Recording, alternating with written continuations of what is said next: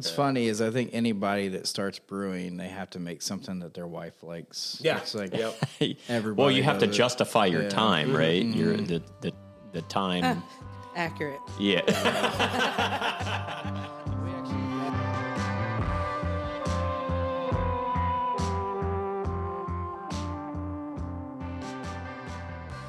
Hello, everybody, and welcome to Lancelot's Roundtable. Today, we are going to go on a journey talking about beer. I turned 21 just a little while ago. It wasn't very many years ago at all that I turned 21. And I'd never had a beer before I turned 21. I was a bit of a rule follower, I guess you could say. But I remember when I turned 21, I was working at a bank as a bank teller part-time while I was going to college. And I was studying aviation, so I was in flight school. And I remember everybody in the bank knew. There was even customers that came in that knew I was turning 21. And there was a level of excitement because everybody knew I hadn't had a beer yet. So when it came time for my birthday, we had one of the girls that I worked with. She brought me a St. Pauli girl with like a bow tied around it. And somebody else bought me a Killian's Irish Red. And then there was other people that just like bought me like different kinds of beer. So when I turned 21, I got to try all these different kinds of beer. Killian's Irish Red, that was the very first one that I had, and I really liked it. Later on, I developed a taste that I didn't like it so much. And the St. Pauli Girl, I don't know if it was because it was like a paler ale or something, but I did not like the taste of that for my first beer. And I remember a couple friends took me out, and like we just went and we tried like different beers. I can remember with my friends and I, we then kind of went on a little bit of a journey. A couple of friends and I, we really just liked beer. So we would go and we would just try different kinds of beers. And I remember for different people's birthdays, we would go to a Japanese steakhouse. And I remember having a Sapporo, which is a Japanese beer. And it was so delicious. And then I can remember there was this little shop on a strip mall, I guess I should say store. And I think before it was popular and maybe even a thing because you can do it now, but you could go in there and they had a whole wall of coolers. You could pick up your little 6-pack thing and you could go just pick your own bottles that you wanted. So we would literally create our own 6-packs and we would go home and take it and try it and figure out which ones we liked. Usually we would just pick what we wanted based on what the bottle looked like. So we judged the book by its cover.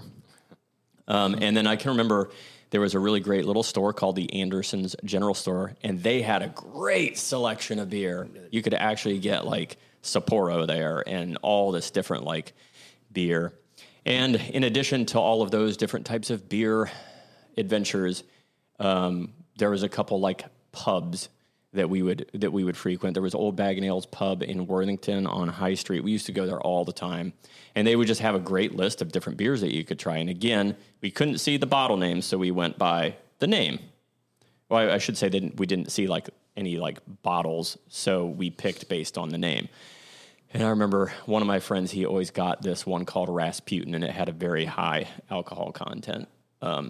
So anyway, those were a lot. Oh, and then there was this really, really great pub in Dublin.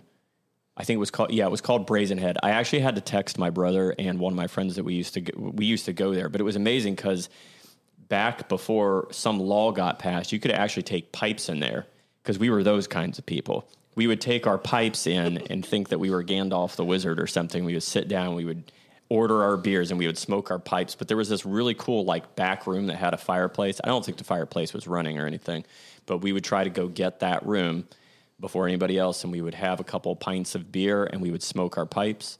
And it was a great time. That place was called Brazen Head, and it was rumored that they had brought pieces of a pub from Ireland over. I don't know if that's true. In my older years, I don't believe as many things as I did back then, but I definitely believe that they just disassembled a pub and then brought it to Dublin, Ohio for some reason when I was younger. And then the last story I guess I'll share is there was a good friend of mine. We used to go over to his house when college years, single. So me and a couple guys would go over to his house in Worthington, and we would sit down around a fire, and we would drink bourbon, we would drink beer, and we would smoke cigars, or we would smoke pipes. And in the winter, we would go in his garage and somehow do that. But we just had great conversations. I could just remember so many great conversations around a pint of beer, and there's just something really special about beer. So all that being said, I'm excited to welcome to Lancelot's Roundtable, Dustin, Paul, and Kim. Dustin and Paul, I invited onto the podcast because they brew their own beer, and I was really fascinated by that, and so I wanted to hear all about how you brew beer and how they got into it. So that's what we're going to be talking about today. So Dustin, Paul, Kim, welcome to the Roundtable. Hello, thanks. you. Yes. So, yeah, just tell me like your name and tell me something neat about yourself. My name's Dustin Doherty. Like you said, I'm a home brewer. I started, I think it was 06 is when I started home brewing. Okay. But I actually, my education background's in fine art. So I actually studied to be a sculptor. Really? Mm-hmm. That's cool. What kind of sculpting? I did a lot of metal casting. Okay. So bronze and aluminum. Does that involve welding? Yeah. Wow. That's a cool fun fact. Okay. Paul? Paul Krishek. I started brewing beer about 8 years ago, I think, 2014. I was finishing college and was just looking for an outlet. Mm-hmm. I knew Dustin brewed beer so much longer before me. That's kind of how we got together doing this together. Okay. I'm the cellarman at a small brewery in Columbus. Okay. Sideswipe Brewing. Okay. I don't think they'll mind me saying that. Probably not. Yeah. Probably not. What's a cellarman? They give me a paycheck, so I'm allowed to. Just like basically the back room of brewing, not necessarily brewing, but like cleaning, keg washing, canning beer, cleaning tanks, things like that. Okay, that's pretty cool. Okay. Kim Krishak, married to Paul Krishak. I used to hate beer. Really? Yep. Interesting. Every time he handed me something like, I don't know what you're doing. This tastes like trash. That was his IPA phase, and I didn't really understand them. Okay. Now I love IPAs. What does IPA stand for? India Pale Ale. India Pale Ale. I don't think I liked those either when I was younger. They're very hoppy. I think they've changed a lot over the last couple of years ton. too. They're kind of the traditional IPAs, or they call them like a West Coast IPA, or very like piney and earthy, grassy. Where now, if you talk about like East Coast IPAs, you're talking more like the hops put in later in the boil. Okay. So you get more of the fresh like fruitiness. Okay. And so you get a lot of like stone fruit and passion fruit, tropical fruit flavors that come through the beer. Got it. Rather than those kind of grassy, earthy flavors. Got it. Okay. I mean, you guys threw out a bunch of terms there that I don't even know. So we're going to get into that, but I want to find out first how you guys even got into it. And maybe since you went first, Dustin, since you started first, you can just tell us how you got into it. I think my journey with beer, I think growing up, I was always around like the yellow fizzy beers that my parents drank. Sure. And my parents were like, they drank on the weekends. You never drank during the week. It was a Friday night, Saturday night. Yeah, have a few beers and kind of unwind. Mm-hmm. So I think I had a fairly healthy view of, consuming alcohol growing up. Mm-hmm. And then as I got older, and I was similar to you, I think I was like 19 or so when I had my first beer. Mm-hmm. I didn't really drink at high school at all. Mm-hmm. But I think it was when I started to realize there was other colors of beer besides the yellow fizzies. Mm. I was a camp counselor in New Hampshire. Okay. And I had to do a day trip into Vermont, into Burlington. And I stopped at this place for lunch and ordered a Miller Lite. And they're like, we don't serve that. I was like, well, what do you serve? And so I think they gave me like a little flight. I think they only had like 4 beers. They had the rainbow of beer. They had a blonde, a red ale, or an amber, a brown, and a stout. So it tastes a couple, and it was like, wow. Like, this is a whole new world. And so then that's when I started exploring beer. And then at some point, it was after grad school, I think, like Paul said, it was like a creative outlet. Yeah. Because of financial responsibilities, I moved back home with my parents and worked a factory job I absolutely hated. Mm-hmm. And that was something that I was like, beer's fun, and I like beer. Yeah. And I know that people brew it, so I bought a book, John Palmer's How to Brew. Okay. And sat and just read like the first 3/4 of it, and it was basically like step by step. And I think I read it twice, and then just kind of like assessed like what equipment I would need. Yep. And before I did it the first time, and then I remember the first time, it was just absolutely nerve-wracking. Yeah, no doubt. Right? No doubt. Because in the book, the whole time he's talking about, it's like, have everything ready. Think about the next step before you're doing this step. And Wow. it's all about cleanliness and sanitation. But Sure. Okay. That's fantastic. Paul, how'd you get started? So I started a long time after him, actually. I think he probably started, like 2005 or something? 06, but I took a 06. big gap. I think I brewed for a year and a half, and then kind of stopped. I had met my now wife, and we were dating a lot, and then we moved in together, and we were just doing other stuff. And so that sort of that need to fill space and time was sort of replaced by meeting somebody and forming a relationship. Yeah. And then Paul started brewing again, and that's sort of what got me back into it. Interesting. Okay, And some background. Paul and I actually went to like elementary school and high school together. wow. We were briefly roommates in College roommates. Wow. So our lives have kind of like went back and forth, and we've seen each other, and then hung out, and then not, and then I think over the last probably 8 to 10 years, our relationships. I mean, we're like our best friends. We see them almost every Friday, and That's fantastic. That's a sick story. So, how daunting was it? Like when you guys, I mean, you probably maybe less daunting for you because you kind of knew from him how to get into it. I started separately on my own. You did? Okay. Yeah, and it was a lot easier for me in 2014. I mean, we have the internet and YouTube, and Yep. so it wasn't like going through a book and being like, "Oh my gosh, did I do that wrong?" It was like Yeah. I could see somebody do it. And, Yeah. and I had. I like to have conversations over beer too, so I talk to brewers around town and get information from them, pick their heads. How do they do this? How do you do that? How did you get started? It was a kind of just like Natural evolved, progression. evolved into something.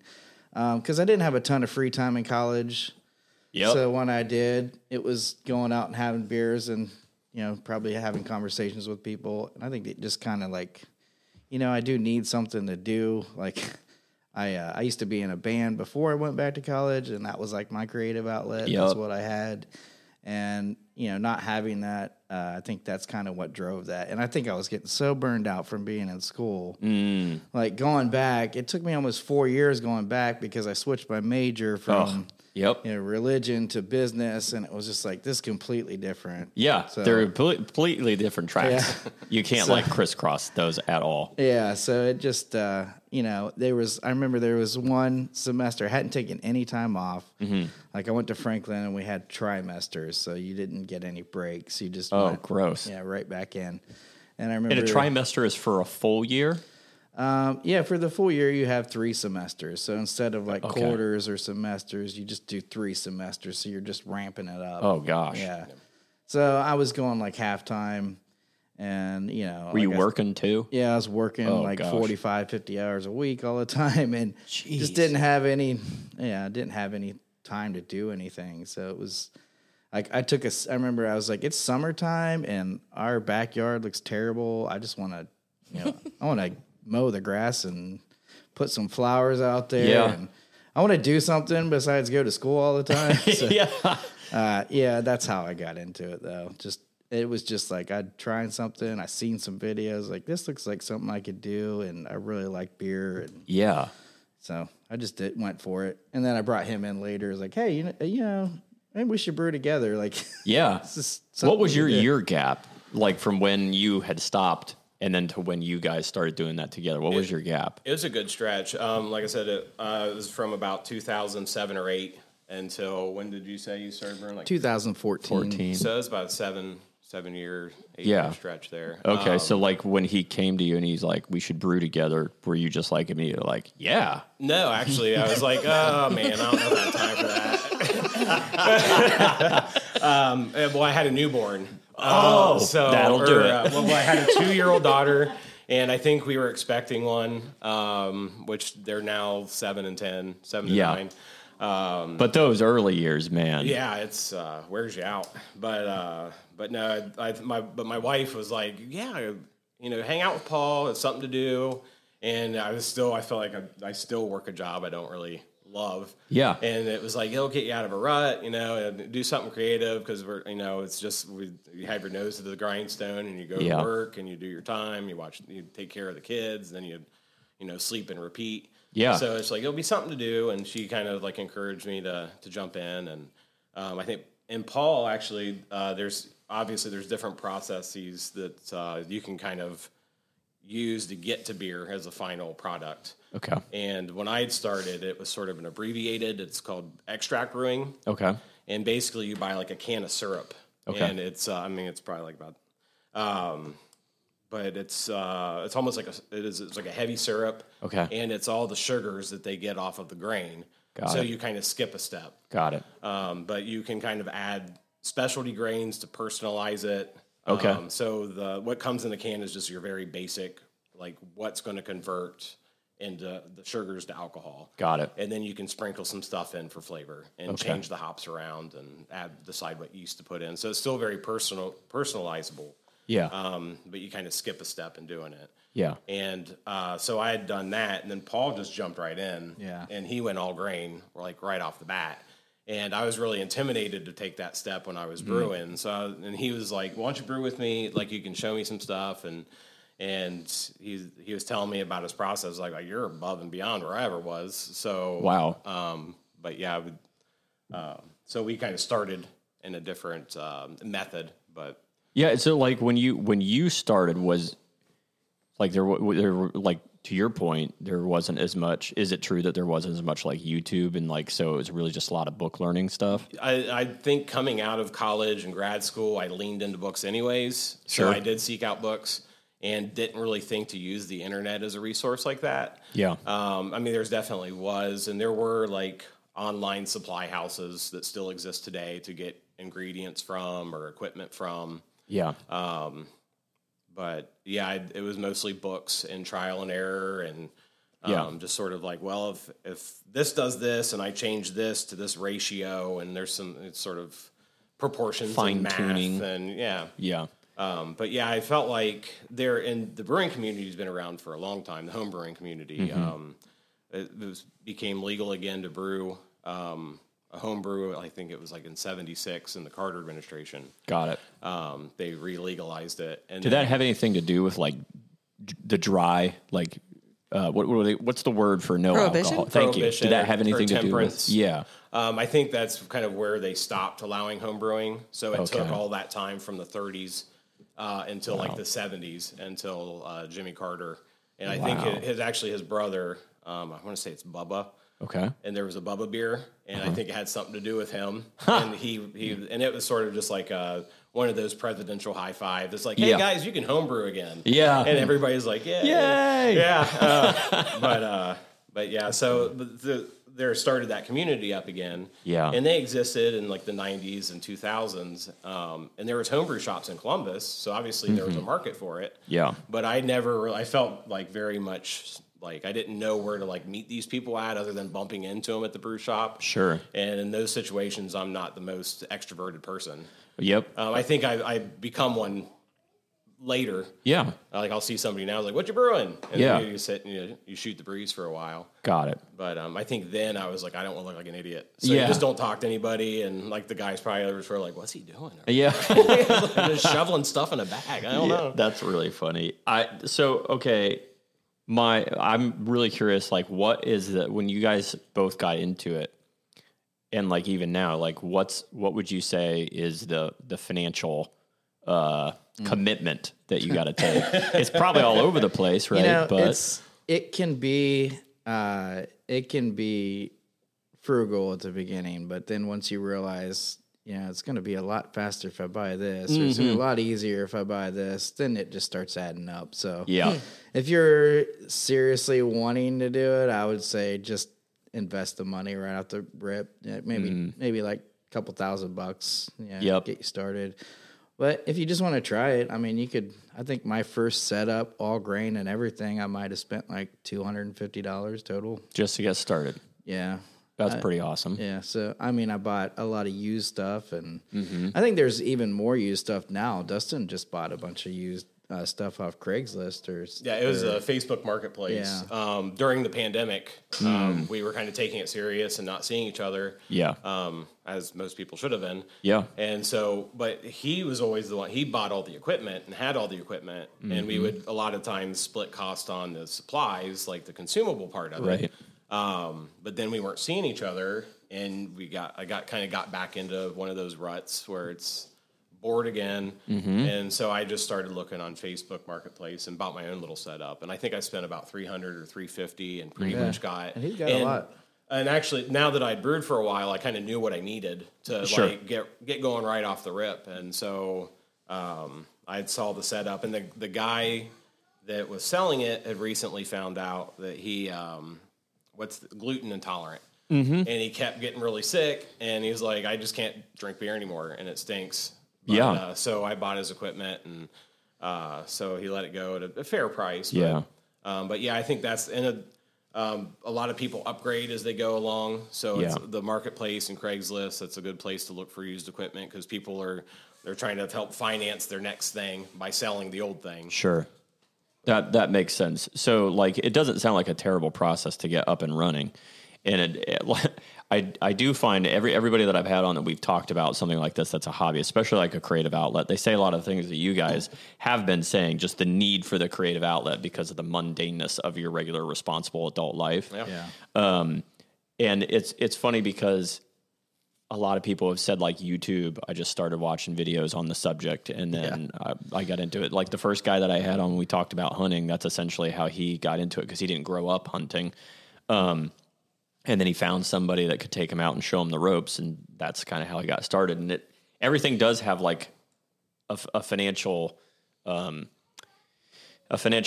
to get started, but it seems like with a lot of these types of hobbies, you can get started for relatively low. And then if you really like, I mean, this whole setup that we have for the podcast, we started off not anything remotely like this, but then I really enjoyed doing the podcast, so we decided to make a more significant investment, and it does make a big difference. This equipment makes the podcast way more efficient. So I get what you're saying about like, oh, if I get this equipment, it'll cut my time commitment from this step from 4 hours to 1 hour. Yeah. Well, I think originally too, I think we both had this discussion. Like originally when you start brewing, you're like, oh, I can save so much money if I just brew my own beer. Yeah.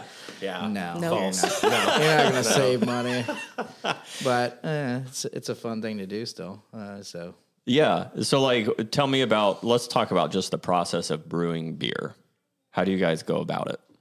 Like I said, we do all grain.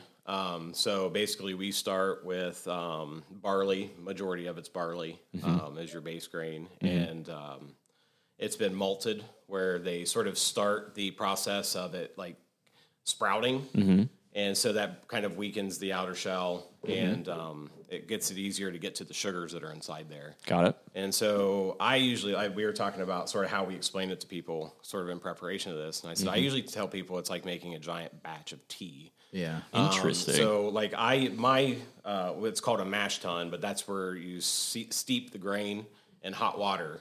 Okay. And sort of the temperature of the water depends on how you want the final outcome of the beer to be, as far as like how thick it is, how dry or how much body you want to it. What do those terms mean? So like a lager would be like a drier beer, or a lot of IPAs are drier too. Like you get a finish in the back of your throat where, you want to take another drink. It's not, but you can balance that out too. Okay. So, I don't know, would be like a heavier beer that would be kind of in the middle. Like a red ale or something. A red ale, or an English ale, where you can kind of feel it more in your mouth. And, like when you drink, after you drink it, it's sort of like coffee has that aftertaste that lingers in the back of the throat. That would not be a dry finish. Like the dry finish is usually it's gone, it's crisp, and your mouth is kind of, you want to take another drink. Okay, got it. And then sort of the more, the less dry of a finish, it's more of that lingering sort of remembrance of what it tastes like. So is a Guinness like that then? 'Cause I feel like Guinness stays. Actually, a lot of stouts people think are like big, heavy beers, but like a Guinness is a dry Irish stout. Dry, light so it's stout. usually a lighter body and a dry finish. But I think people see how black they are and are kind of intimidated. Got it. Okay. Yeah. So, like, an interesting thing about Guinness is I did not like Guinness at all. It felt like it tasted too much like the container that it was in. But then I spent 28 when I was in college. I spent 28 days going throughout Europe, and so when I was in Great Britain, I got to have like a pint of actual. It was delicious. Yeah, That's cool. It was so delicious. Can you guys? So okay, let's go back to the process. So you've got like your container. How big is the container? It's about mine's a 10-gallon. 10 And gallons. it depends on how much you're trying to make. Most people Sure, are your final- brewing 5 gallons. That's at a pretty time. common size home brew size is a 5-gallon or 10-gallon. We do 5-gallon batches. And are you heating it in the container? No, we have like a turkey fryer, propane, and like a big pot, and then, so we heat the water up and then put that hot water into the mash tun. Yeah, you hold that grain with the water that you've measured out, and you get a lot of these calculations are easy to find online. Got it. Or even like that How to Brew book has a lot of information on it. Got it. But yeah, you hold it for a certain amount of time. You're trying to get as much sugar as you can get off of those grains, and while you're holding it. So some of them will be like some grains, especially like darker grains, can take a little longer. So you may have to go, 90 minutes, or you may have to go 60 minutes while you're holding it. Just depends. I've had some that I've done for like 2 hours before. Okay. And are you like using a timer? Yeah, just keep a timer, and every 15 minutes or so, give it a stir. Stir it. Okay. In the brewery, they just have a fork that's raking around, so they don't have to do any of that. Okay. I think I've seen a video of what you're talking about, like a Yeah. big old container and like it's stirring it around. Right. Okay. What happens after that? After that, we take it off, but we're also rinsing it at the same time. So The grains? sparging is what Yeah, you would call it. Sparging. Yeah, so you ours run on like gravity basically. So you have the mash tun sits probably about table height. Okay. And then what's going to be your brew kettle sits a little lower. Okay. And there's literally just a spigot on the front. Got it. And the spigot usually has a metal screen, or there's a false bottom with lots of holes. Sure. That are fairly small that won't let that grain run through. Got it. And so you're running off that liquid, and it's really sticky. It has I like the smell. A lot of people hate it. It's, but you're running that off there, and then you kind of, as that's running out, that sparging process is there's another vessel that's hotter or higher that has the hot water in it. And so as this is coming out, hot water's going back in again. And Wow. rinsing it And off. so all the sugary water's at the bottom because it's heavier, and that clean hot water's at the top. And so that kind of helps you. And once you get to how much liquid you want, you just stop. Got it. And then you end up with, that's what you call. That's going to be the future beer? Yep. Down here? Okay. Yeah, and then And there's easier ways to do it. Some people will just batch sparge, where they'll just let it right out of the container. And they'll completely dump and then put a new batch of hot water, let it sit another 15 minutes, and then run that out again. yeah, Okay. We found that what we call efficiency, which is sort of how much sugar you get at the end.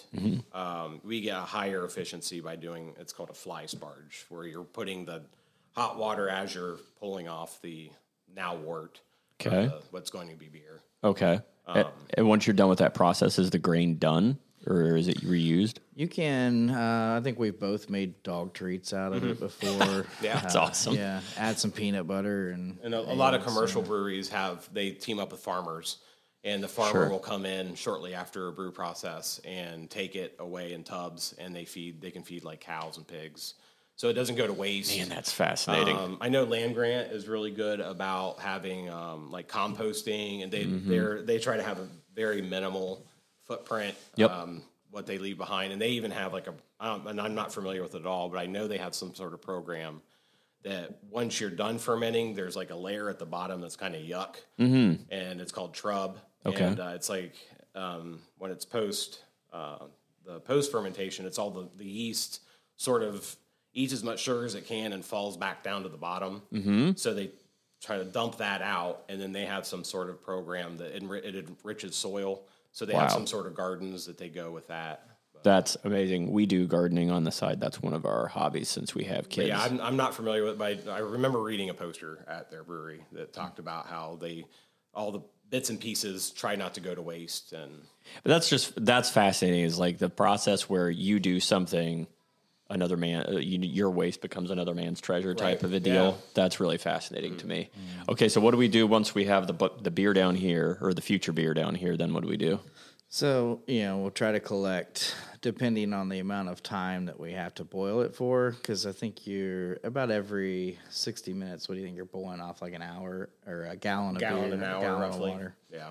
So, depending on how long we're boiling for, we're going to collect what we need to keep 5 gallons in there. So, we just bring it to a boil, and then we have different hop additions depending on what bitterness level or what aroma level, or just even like the taste flavoring. So Yeah. just depending on where we put those hops in, that's what's going to flavor. That's what's going to give it the hoppy like balance of the grain, especially for the pale ales and the IPAs and stuff. Sure. So is the whole process something that you have to do start to finish, or can you do? I like to do it that way because you definitely you want to really avoid any sort of like bacteria, or the brewing process is very much about cleanliness, like cleaning everything all the time, and then especially after the boil, everything that touches the beer or the beer is going to come in contact with has to be like, we have food grade sanitizer that we use. Wow. And it's just got to be uber clean, or else it's just it'll grow all kinds of funk and weirdness. But there's beer styles that rely on that, like sours. Paul's are really into sour beers, and you do the mash, and I think that's you. You explain it. I do make kettle sours sometimes. So sometimes I'll just collect my mash like at the once I've collected my wort, that's what they call it, after you've rinsed all your grain. Okay. Like I'll collect that and I'll pitch lactic acid in it, and or lactobacillus. I'll pitch that in it and I'll let that set. But yeah, you just let it get to a certain pH level of acidity, and then once it gets there, then you boil it. So like kettle sours at home, I'll let mine go for a couple of days, but at the brewery, sometimes I'll see them like just poking to see if the pH is done, and it may take like a day or something. Sometimes they get them in less than a day. And what do you do with that's called wort? Yep. And what do you do with that? Once you got your wort and you're ready, that's what I was saying. You would start adding your hops while you're boiling it. Okay. And then from there, once you get the desired amount that you're done boiling, 60, 90, 120, whatever you're doing. That's time, 60 minutes, 90 minutes, 120 minutes. Got it. Okay. However long you want to boil it for. Yeah. And that's usually dictated on How much the alcohol hop you want ingredient, too. the alcohol, and then also the hop. The longer the hop rides in the boil, the more bitter it's going to taste. Okay. So like where we were talking about the IPAs for the West Coast, those rely more on early edition hops that ride for, there's 120-minute beers. Okay. Where that just gets real bitter. Yeah. Or 90-minute. I'd say most of ours are about a 60-minute boil. Yeah, usually. Or 70. Then, so you may just have a little bit of hops that kind of get that bitterness for the balance later on. And then, like 5 minutes before the boil's up, you're throwing in some more, and those will add more aromatics. Yeah. Got it. So you won't get the bitterness, but you'll smell the sort of flowery qualities or the fruity qualities that the hop has to lend. Okay, let me repeat back what I think the process is. This is what's in my head, and then you tell me where my gaps are. So you've got like your grains, and it's in your container, and you're going to put the boiling water in there. Not boiling. Hot water goes in there, and then it sits for 60 minutes, 90 Roughly, minutes, 120 minutes. Yeah. And then you add things to it at that point, or you're adding throughout? You start boiling your wort at that point, Yeah. and then you start adding your hops. And stuff. Okay. Yeah. Okay, and then after you've done that process, that's when you run it through? After the boil, After the boil is when you start. you need to cool it. Yeah, you got to get it cold. Okay. You don't want to introduce yeast into hot beer, so you got to chill it. Whatever. Is yeast? Are you physically adding the yeast Yes. in the process? Yeah. Okay. Sort of like the last step until like the packaging. How do you get it us. cool? Well, there's different methods. I think Sure. Dustin was the first one I ever seen do it. He did it with an ice bath the very first time he ever did it. Yeah. Really? And that could take a while. It does, and there's a contraption. It's basically a giant copper coil, and so you run cold water through that coil, so it becomes basically a submersible ice cube. Oh. So the water never comes in contact with the wort that you just made. Okay. And so then I had a pump I had an ice bath with a submersible pump. So it'd run that really cold water through. And so it would cool it a little faster. Are you like checking temperatures during this whole thing? Yeah, you kind of. Ideally, I think it depends on what yeast you're going for. The packaging will usually tell you. They'll say like this yeast likes these temperatures, and it kind of gives you about a 10-degree window. Got it. And so that's sort of what you're aiming for. Like on a hot summer day, because we use groundwater for the most part now. Okay. So it's just I hook up my garden hose. I still use that chiller. The one I have now is longer and bigger. So there's more surface area coming in contact with the beer, so it works faster. And so you're saying that's what you're using to chill to do the chilling. I mean, some people that just bring over beer that took them like 2 hours to chill, I think I have tasted like flaws in that. But Interesting. the one that we have now, the one that we use primarily is a plate chiller. And it just pumps through these plates. It has all these little plates, and the beer goes through other plates, and it's all contacted through there. So it's just pumping into the vessel. Got it. And it's Kind of just a similar process. chilling it really fast. So it only take, on a summer day, it might take like maybe 2 minutes to chill 5 gallons Oh, of beer. wow. Yeah. Okay. But there are times when it's really hot outside, it will take longer. But it doesn't take more than 5-10 minutes, even with a plate chiller. And you guys said that you're doing the main thing that everything is in is a 10 gallon. 5, but our first one is usually bigger because if beer's in a tight space, it's kind of It'll pushing. boil over too. Yeah. Got it. Okay. Like I think I have a 15-gallon pot. That's the one I bought off Marketplace, and that's if someone's going to think about home brewing, I would say go bigger off the bat. Sure. It doesn't hurt to have extra room, and then if you do decide to go up and do 10-gallon batches. But I found that I sort of formulate for like 6 or 7 gallons because of loss along the way. Sure. Like Paul mentioned, you lose it as you boil. Yep. And then also just your equipment sort of keeps some of it. Like when I'm pouring it from one container to the next, a lot of time there's some goop in the bottom you really don't want to carry along. So you don't feel as bad about getting that last drop out. You can sacrifice like, that looks kind of gross. I'll leave that behind. Sure. And then you're still hitting along the way. You'll at least fill that 5-gallon target. So yeah, I guess that maybe that's where that came from. So the end result is you're going to get a 5 gallons roughly. Yeah. Wow. Or Okay. sometimes a little extra. If you're dry hopping, you're going to lose some, so you might want to get 6 or 5.5 at the end because some beers you want to dry hop. Like that's a little later in the process. You got to pitch your yeast first. That's when you get it to the temperature, usually between 65, 75 degrees, somewhere in there. Okay. That's when you pitch your yeast, and that's going to be usually just left alone for a couple weeks or a week and a half. Got it. Just you don't even have to touch it. Yeah, Okay. so as you're cooling it or after you cool it, you go from the boil kettle, and then we both prefer.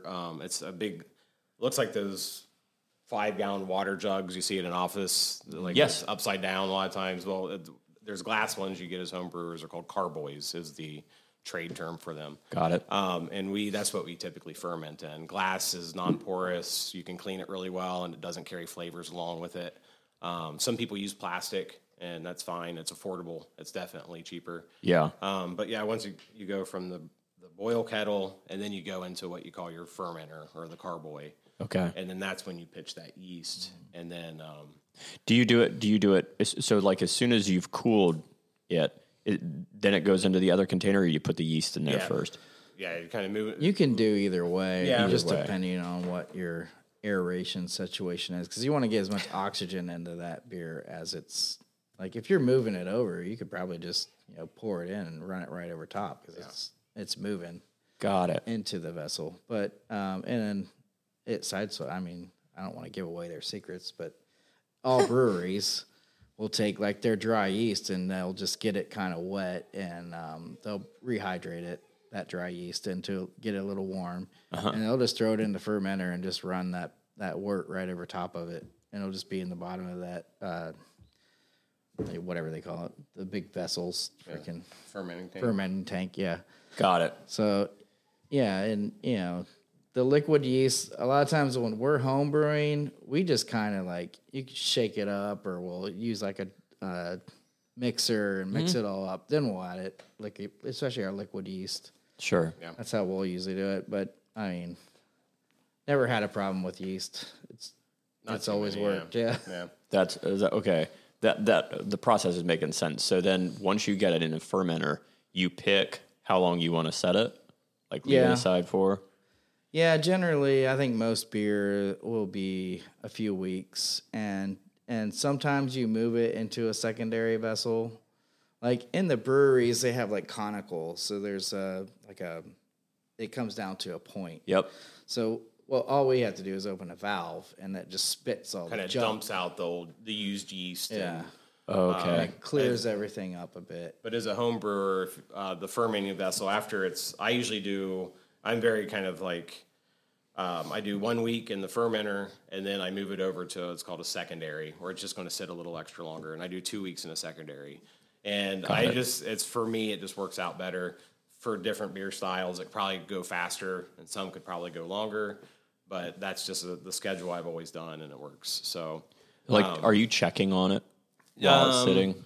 Kind of. You don't really want too much. That's sort of the benefit of using the glass carboy is you can peek in a sense. Like just to look at it visually? Yeah, and see what's going on with it. And there's this little thing at the top of the bottle, like where it comes to a neck. There's a bung that goes in, or like a cork.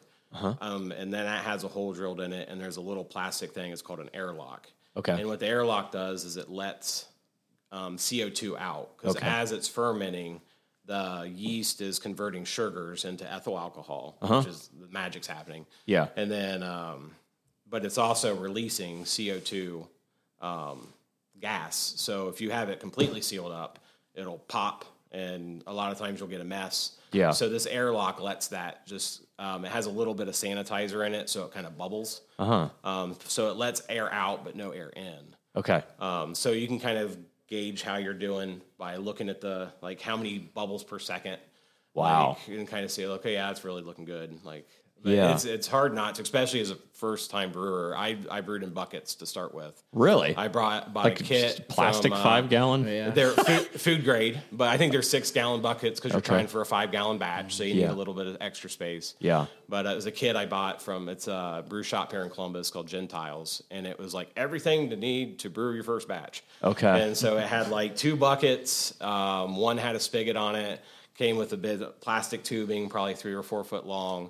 A stick with like a spring-loaded nozzle to fill bottles later, capper to cap the bottles later. But it was just like, I'm trying to think, I think it came with a funnel, and it was just sort of like, this is the bare necessities. Yeah. And I remember like trying to decide, I think that is good value for your money, because after you kind of source all these individually, like buying the package deal is the way to go. But then you have this 5 gallon bucket that's opaque. And so it's just like, is it working? What's it look like? And I've never brewed. I've never known anybody that brewed. I've never seen beer brewing in the process. So I'm just like, but the bucket has a hole in the top where you can put the airlock in. Yeah. And so you're seeing the bubbles happen. Yeah. You want to crack it open so bad, but you really don't. Because then you're going to introduce, like, if you have a pet, a stray cat hair or a dog hair falls in there.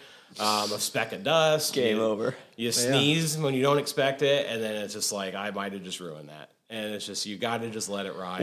Okay, so like first time like you're brewing beer, I'm just picturing myself, I'd be a complete mess. But how confident are you at the end of the process that you're not going to make yourself super sick? Not at all. Not very confident.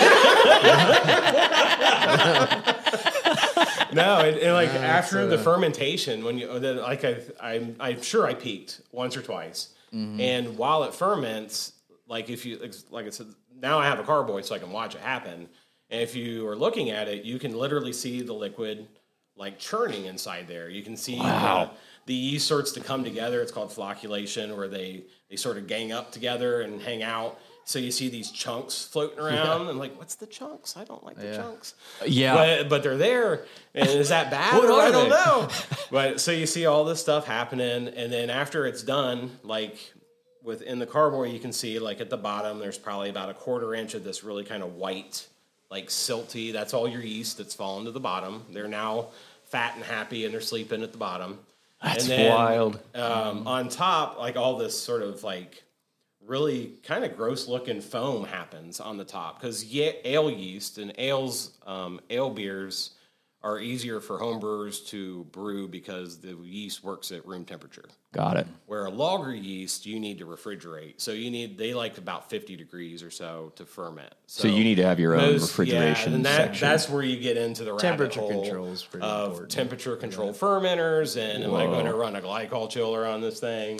Yeah. And it's just like, then you're on all this other equipment. I've tried to keep it basic. I pretty much just stick to ales. Yeah. And so it's just like I put it in a cool corner of my house. I wrap it with a bath towel Yeah. because you don't want light in there. Light's bad for beer. That's similar to kombucha, right? That would be, yeah. Sure. Yeah. But you want to keep the light off of it, so I just put a bath towel around it, but I can still see the bubbler going. And then sometimes I'll just take a peek, put it back. Yeah. But yeah, when you first brew your first batch, you look at it like, this is a mess. This is Yeah. gross looking.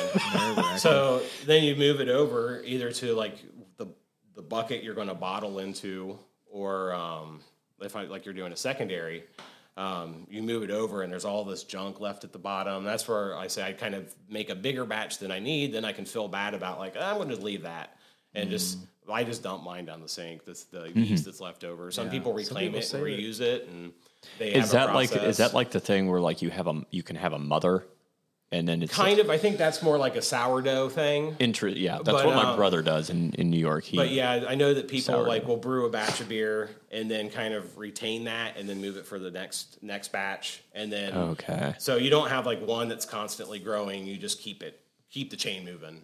It's like you keep a little from the last batch to use in the next batch, and then keep a little from that batch to move to the next batch. Does that give you control over flavor? It does, and then it sort of kind of creates its own unique flavor. I think there's over time. There's one of the wild. The granddaddy breweries here in Columbus is Barley's. Oh, yeah. They have a location on High Street in the Short North area.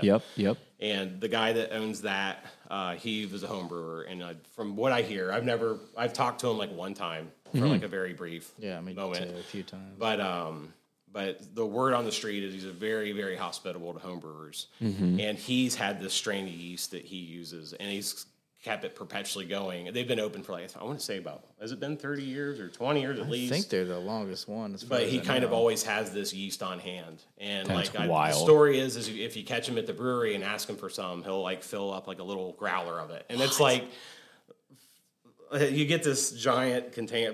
This is a story that someone had told me. And it's like, he's like, sure, I'll get you some yeast. And it's like this giant like half-gallon container. And you're using maybe an ounce, and the homebrews. So it's like, well, great. What do I do with all this? Yeah. But he's just really happy to help homebrewers, and That's super cool. Prior to the pandemic, they'd held a homebrew competition like every year for like 20 some years. And Wow. So it's They haven't picked it back up yet. I don't know. I can't Could say be. yes or Okay. no. Yeah.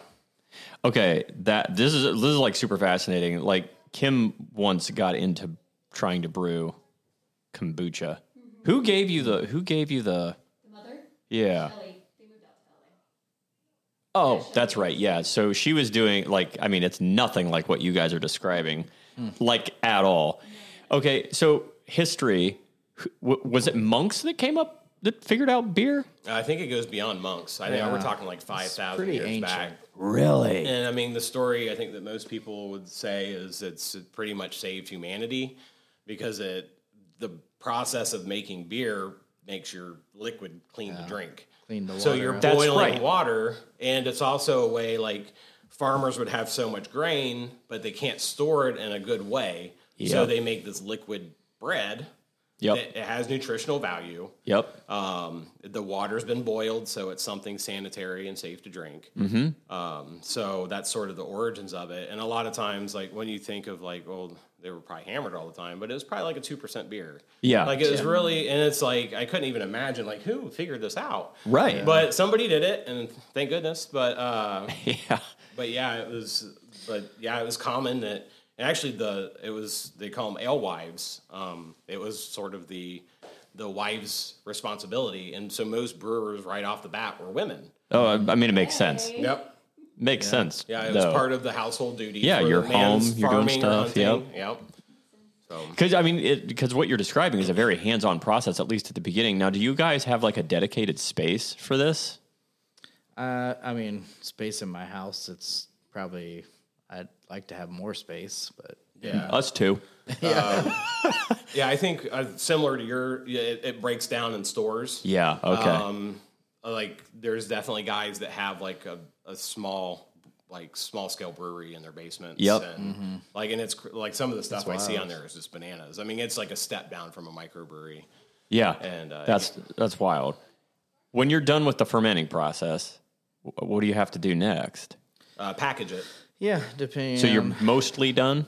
mostly. Yeah, you're in the home mean, stretch for sure. Home yeah. stretch. Okay. There are some beers you might want to dry hop, which is just like Yeah.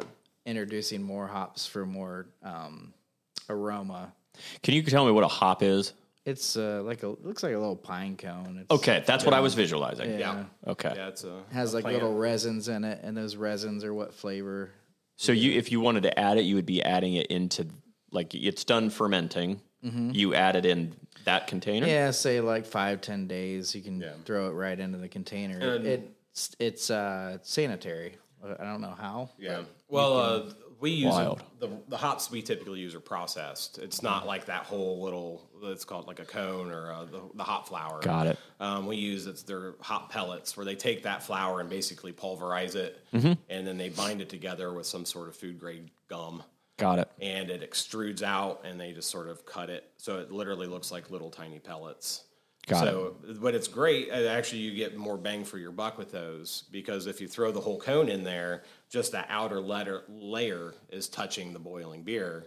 With the pulverized pellet, as soon as you touch it in, it basically dissolves into the liquid. Oh, And so okay. you get more hop utilization where there's more surface area touching the bits of hop. So you can use less hop but get more of the bitterness or the flavor out of it.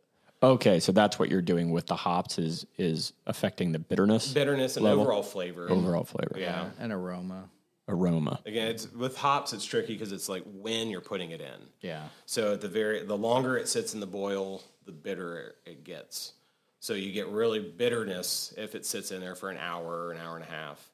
If you're putting it in the last 5 minutes, it's more or less it's going to affect the taste. Yeah. It's not the bitter taste. That's when you're getting more of the fruitiness from Yep. it.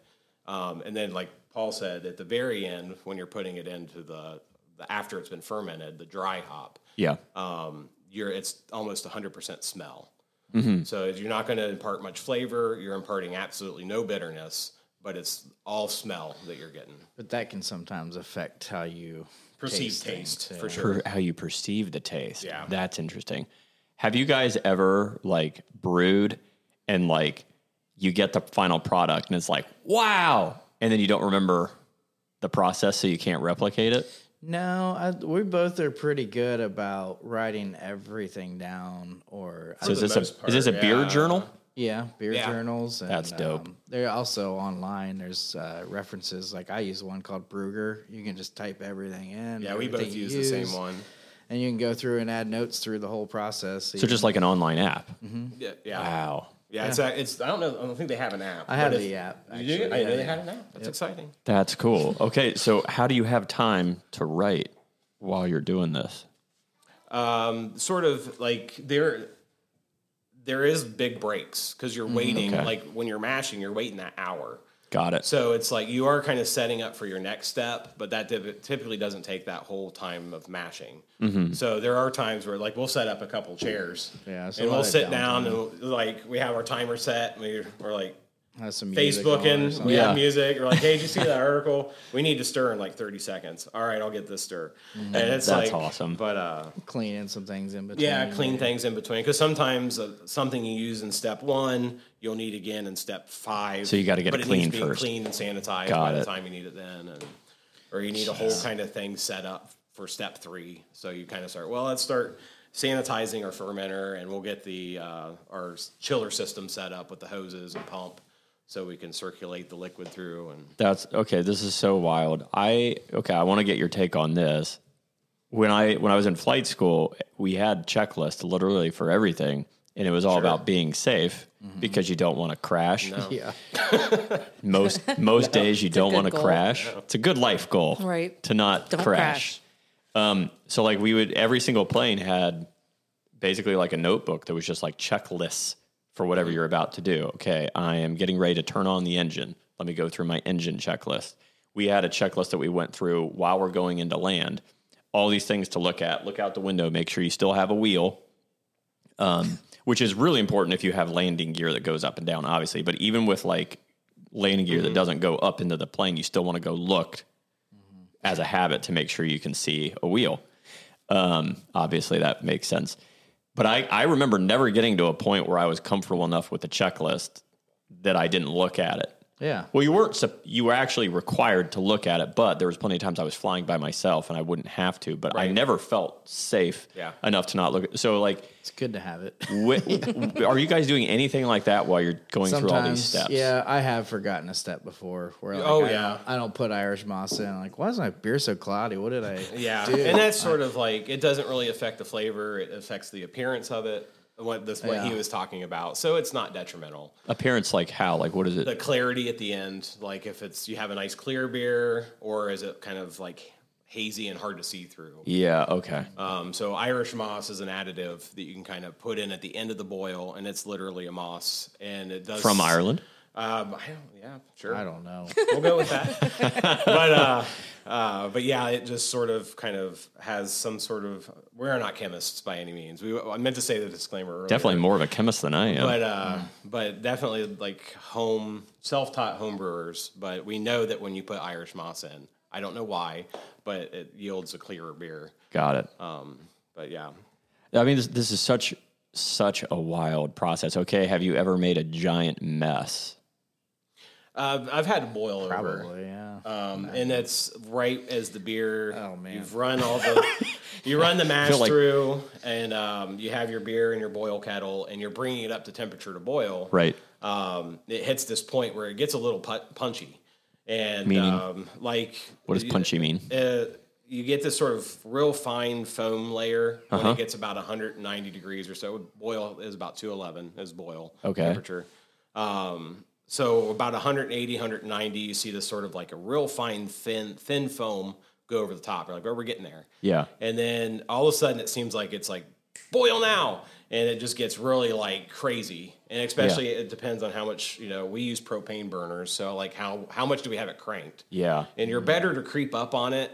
I get impatient and crank it. That would be me. I was like, I don't want to spend all day doing this. I got to get to my boil quick. So I have a tendency of cranking my burner up. But then I have to remember when I see that, I need to start backing my propane off because it's going to boil at any second.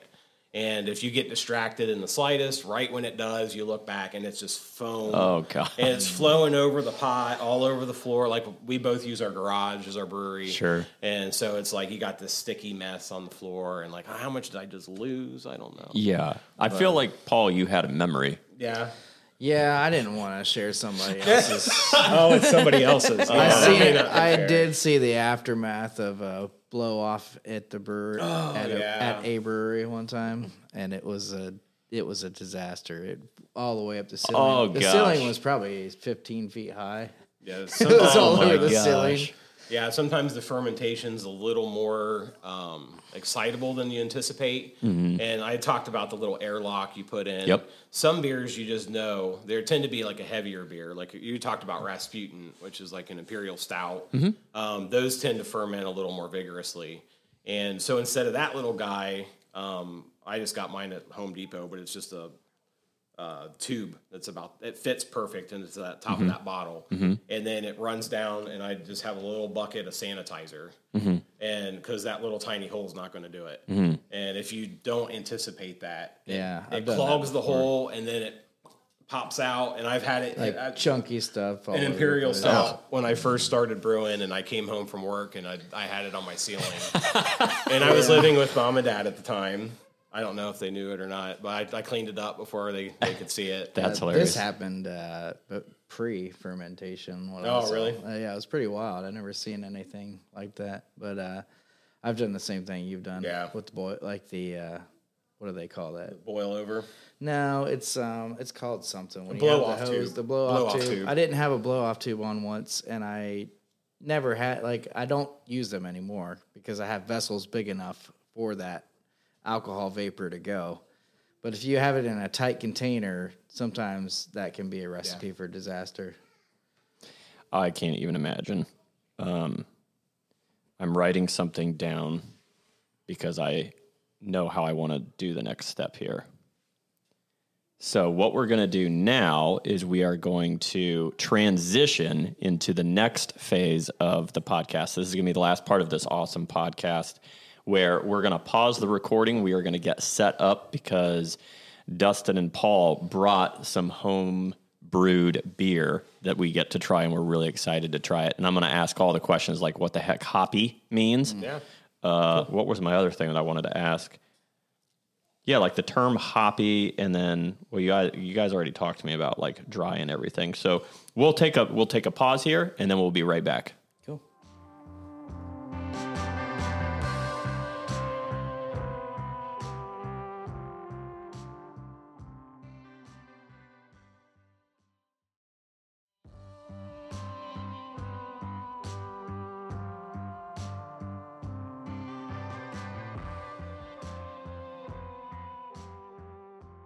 Okay, everybody, we are back, and we have the beers that have been home brewed laid out in front of us. We have 4 different kinds. I'm gonna read them, and then if you guys want to just tell me whatever fun facts you want to tell me about. Or actually, let's do this. I'll read them, and then you just tell me about these beers. That's what I'll do. I'll read all 4 of them, and then you just tell me whatever we want to know about these 4 beers. So first, we have the smoked lager. Then we have a pale ale. Then we have an old ale, and then we have an oatmeal porter, which sounds fascinating. So what's going on with these beers? The lager is the one that takes the longest. It's lagered, so it took Chilled? months. Yep. Yes, it fermented. Ferments in cold temperature. And then it has a little slight bit of smoked grains in it. It's actually an all German recipe, so all the grains are all German, all the hops are German, everything. Just try to do like a real basic, I forget what they call it, Rausch beer or something. Is that what they call smoked lager? Yeah. Yep. Yeah. So Rausch just beer? Rausch. Yeah. Rausch. Rausch. So just a German smoked lager. And you can tell them about the pale because that's really your... Yeah, the second one's a pale ale. Pale ale is probably one of my favorite styles of beer to drink. I feel like when I get a pale ale I like it when they're super balanced. I don't want it super hoppy, but not super malty. Mm-hmm. It's something like it's a session beer. You want to drink it over a period of time. And what does hoppy mean, guys? Hoppy is that sort of bitterness. Bitterness. Yep. So like, and again, it can either be bitter or just overwhelming floral or fruity sort of flavors or aromas. Mm-hmm. But typically when I'm talking about like a balance and I say it's super hoppy, I'm talking like it's bitter. Yeah. Like a very strong bitterness. So what about the malty? Malty is more the sweetness quality of the beer, and those two sort of play together to balance it out. Sure. So an IPA would be kind of on that hoppy end, where the third one we're going to have is the old ale, which has more malt in it. So it's going to be on the maltier side with very little hops. Even in the recipe, it has very little hops. Does malty equal more foam? Or not really? Not necessarily. No correlation. Yeah. And what governs how fizzy? Carbonated. Thank you. Carbonated. Yeah. What governs that? they have suggestions for each style, kind of how much pressure. And there's like charts that you can look at, and like we force carb. So 'cause we both keg our beer. Bottling is very Small kegs? Yeah, it's a 5-gallon keg. 5-gallon keg. You want to talk about? Yeah, we used to bottle. It was just such a pain. You're spending 3 hours cleaning bottles and Sanitizing the bottles. yeah, after you've cleaned sanitizing them. all of them. So instead, gross, we I just can't imagine. dump it in a keg and Call it put a it day. in the fridge. So kegs are easier to clean? Yeah, I pretty would say easy. so. Yeah. Yeah, just let them soak. They kind of there's not a ton of parts to a keg really, so you take it apart and just you can either just soak it. My wife bought me this cool contraption for either my birthday last year or Christmas. I can't remember which.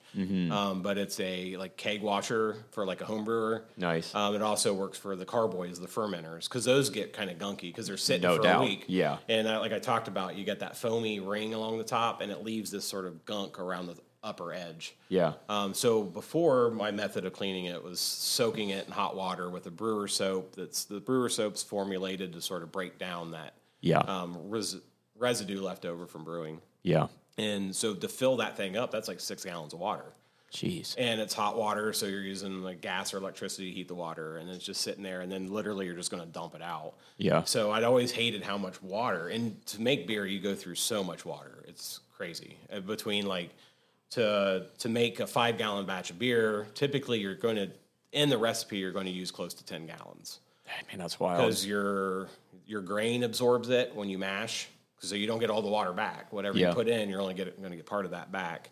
When you put the hops in there, that's going to absorb some of it. Like I said, there's parts you leave behind. Yeah. So, but yeah, sorry, we kind of sidetracked into No, cleaning you're good. kegs. Again, it's but like the thing that I'm that I got just learning so much. So like, there's just so much here. So this is good. I don't even remember. We were talking about the old ale. Sorry. But we were talking about the pale ale, and Pale ale. where I was talking about liking it to be kind of balanced between hoppy and malty. And actually, this particular recipe, I have a name for it, it's Special Lady Friend, and I sort of formulated it or made the recipe to my wife's taste, because she doesn't always like a pale ale. Yeah. And especially the more traditional pale ales are those kind of piney, grassy. And, Like, can you name a couple beers that? Sierra Nevada is my kind of Okay. like, that's probably the most common, well-known pale ale on the market. What's funny is I think anybody that starts brewing, they have to make something that their wife likes. Yeah. It's like Yep.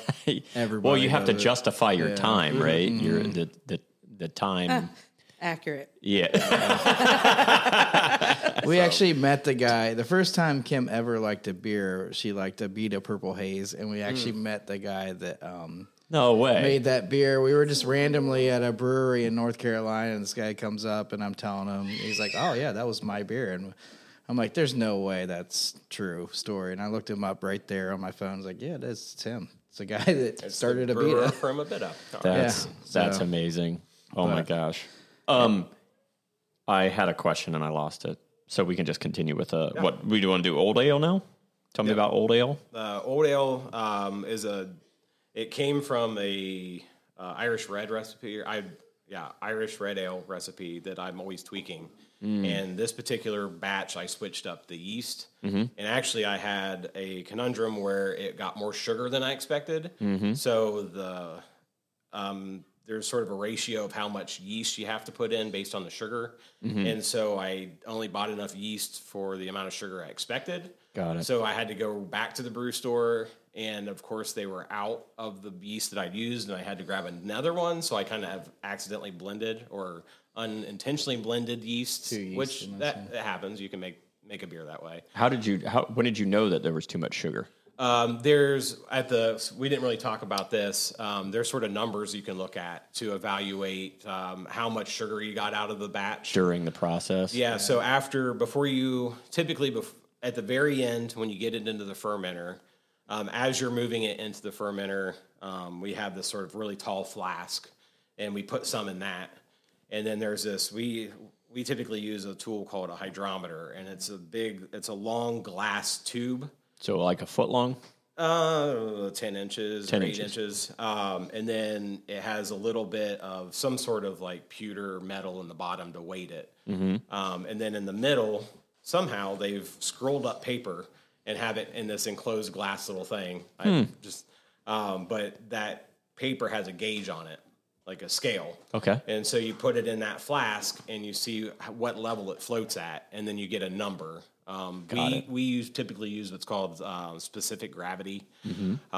So typically a beer would be at like 1052. It'd be 1.052 would be the reading. Okay. But typically brewers would say 1052 was my original gravity. Got it. And so that then from that you can determine how much sugar you got out of your batch. Yeah, you wait till the end and then you measure it again. Yeah, And so you after it's subtract fermented. the amount of sugar that's dissipated or whatever. The you got wanna eaten say. by the yeast. So Got it. the solution will be less dense, so that scale will drop lower into the solution, which is your beer Okay. at this point. And so you'll have two numbers, the original gravity and then your final gravity, which is in the ballpark of like 10, 12. Okay. And then you kind of do some math and you're like, oh, I have a 5.2% beer. Got it. And that's sort of how you can calculate your ABV or And alcohol that by percentage volume. that you just said, is that alcohol content? Alcohol by volume. Yeah. Alcohol by volume. ABV. ABV. Oh, I've seen that Yeah. acronym before. Uh-huh. Yeah, I think about anything that's over 5%, they're supposed to put it on the label. If you're under 5%, they don't have to disclose it on a. I feel like the Rasputin that we've been talking about, I think that was like 9. 9 or 10, probably. Yeah, That was so always. that's pretty. I remember that one at Spaggio's, and Yeah. John was like, "You got to try this one." And we tried. Like, that's terrible, man. Yeah, they typically are very syrupy and thick. A lot of heaviness in the mouth. Those they call those high gravity beers. I'm honestly trying to remember, like, I remember somebody told me about Leinenkugel, because Leinenkugel wasn't in Columbus, and then it got here, and there was somebody that I worked with, again, when I was a teller at a bank. It's really funny, because when you start drinking beer and people find out that you drink beer, they just tell you stuff, and you get a bunch of information, like, oh, go to Anderson's. They have an amazing... Yes. There was just like a random person that was like, oh, you want to try beers? Go to Anderson's, and just, they have a whole thing of imports, and just try stuff. So I remember, there's a one from Britain that's kind of popular. I think it has like a golden label. Oh, I don't know. It doesn't matter. I might remember it later. But that was one of my favorites to get at the Andersons. That and Sapporo that we already mentioned. Okay, oatmeal porter. The oatmeal porter is porters are typically a darker beer, somewhere like the brown range to approaching black. It looks in to me appearance. similar to a Guinness. Yes, it's a little lighter. If you hold them to the light, you can typically see the light travels through it. Yeah. And it has sort of a brown or ambery quality. Yep. Where a Guinness, you're not going to see light through that most likely. It's very, very black. Yeah. And porters and stouts are very similar, in my opinion. Stouts tend to they can be drier, where they don't have that sort of residual mouth aftertaste. And then I think it comes down to the recipe and the grains you put in that really, if you're splitting hairs between porters and stouts. Okay. Typically, less alcohol in a porter. Yeah, and then a stout uses an unmalted grain, so they don't do that sort of jump start of the starting the seed to sprout, but they do roast it. Okay. So it gets those really dark, kind of like roasting a coffee bean. And that's sort of where you get your colors of beer too. Barley is typically your grain that you're using, and then your base grains are very light in color. And then some of them they'll roast, and as they roast, they caramelize. So you're not doing the roasting? No, that's the grain we buy at the brew stores. It's already been roasted. It's already okay. But there's you buy one. It's called Crystal 60, and the 60 refers to how long it's been roasted and how dark it is. Got it. And that'll give you an idea of how dark your final product will be. Got it. Okay. Okay. Like this particular one has Crystal 60 added to it. Okay. So it's going to have more of like an orangey appearance. Okay. Or golden.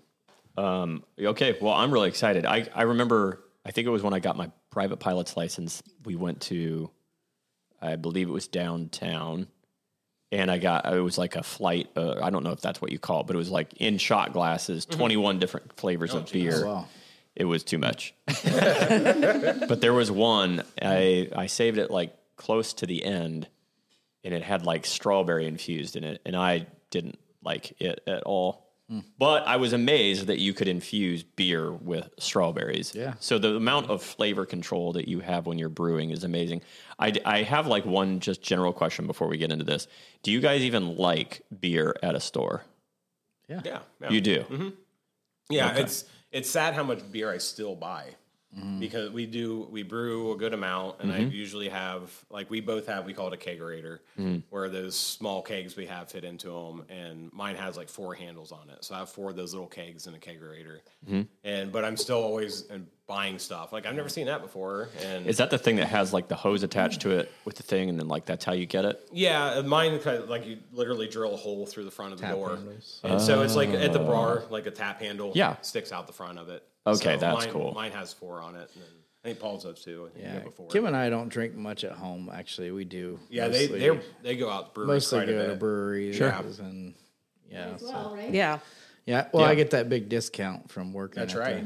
Yep. So. Well, it's research. I mean, trying other beers, it'd be kind of ignorant to do your own thing forever and ever and ever. Yeah, like creating in a vacuum. Right? You want to be inspired. Yes. So Paul and I would go on vacations like Portland, Oregon, Asheville, North Carolina. Denver. Majority, Denver. Denver, yeah. We're going to 15 breweries. Yeah. Wow. So Sometimes more. you're walking in. Yeah, I mean, yeah. That sounds You're like, amazing. wow, I had 50 beers this week. How am I alive? But it's really cool because you're getting to experience what does it feel like to walk into this brewery? What kind of people are here? What kind of music are they playing?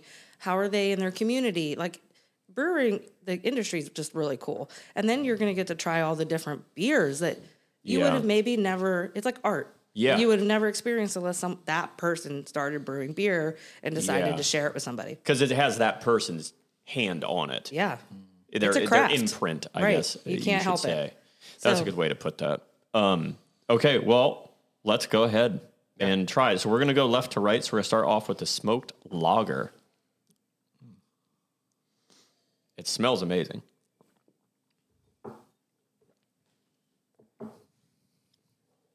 That's delicious. That's delicious. Now, I'm going to use not official speak here as I describe it, but to me, it tastes very refreshing, a little bit buttery. Tastes a little buttery to me. And I mean that in a good way because I don't usually like butter, but that's how I'm describing it. I'm A going to lot take of It's like smooth and bright. smooth and bright. That's my Kim's input. She's not mic'd. Oh, hey, we have new equipment, everybody. We have a fourth mic now, finally, so that's why we're able to have 3 guests, which is mostly because of my brother. He made a contribution, so shout out to Sean. Yes. Thank you, Sean. He listens to this podcast, obviously, my brother, and he wanted to donate to help, so he donated over the holiday, and so we were able Who to. wants to donate to the show? Message us. Okay, so Kim just said if you want to donate to us, because eventually we want to get like cameras and everything going too. So if you want to donate to us, you can direct message either of us, I guess. Anyway, Cheers. To cheers. that, to your brother and other people. There you go. Yeah, this is delicious. Yeah. It's not too bubbly. It's refreshing. It's smooth. Yeah. Am I using right terms at all here to describe? Yeah. Like, I want to drink this in the summer. Yes. Yes. Good Yeah. summer beer. Yeah, it tastes like a good summer beer. I really like this. Is this a pale ale or an IPA that you made here? It's more the pale ale, yeah. That's the second one. Yeah. Yep. This one,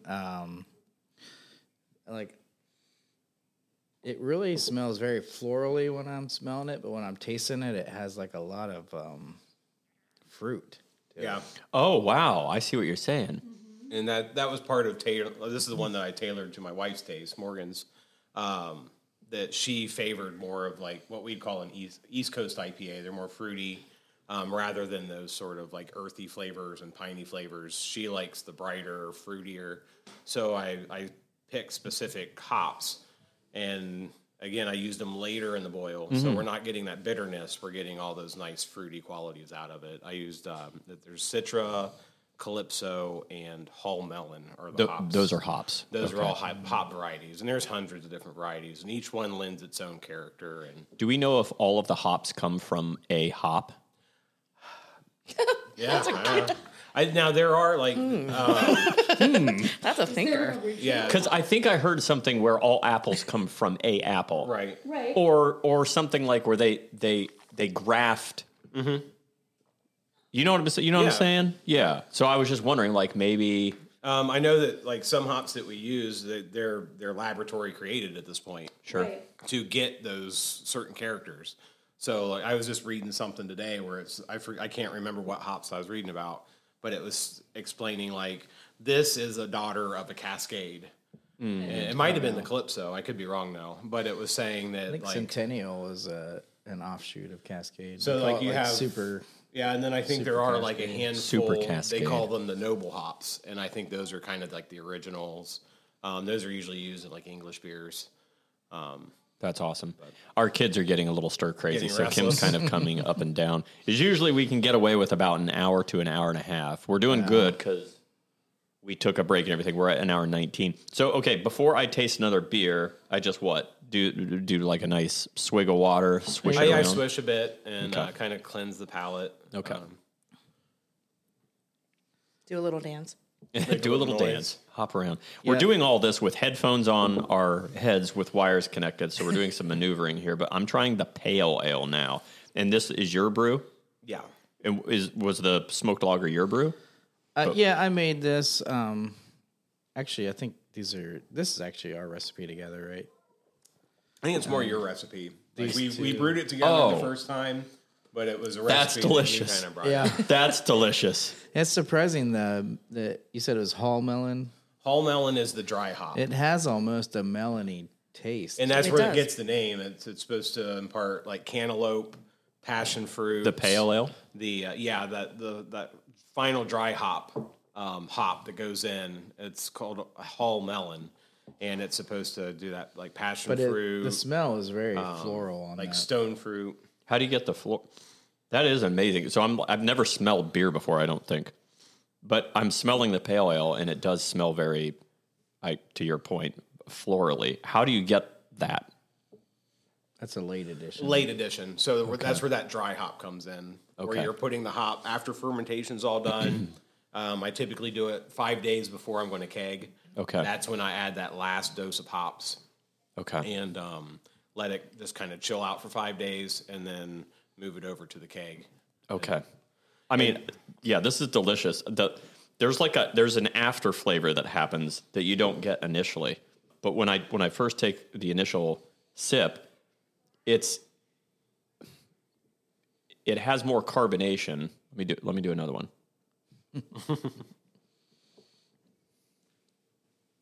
Yeah, like as I breathe, like it's a very dynamic type of a flavor I feel like I'm getting. Did you try the pale ale? This one? Yep. The Yes, second one. I really like this one. Yeah, it's amazing because I thought this was amazing, and I think I might like this one more. So kudos. Thanks for making this for your wife. We are Thanks, enjoying Morgan. it. Yeah, tell her I like it too. Well, Morgan and I, it's funny because you're saying, am I saying these words right? Can I be? You're always right. Sure. That it's your experience. No Yeah. one can Yeah. take that away from you. Whatever you're getting from it is right. It feels like woodsy, like organic, like earthy. Yeah, I think that might be the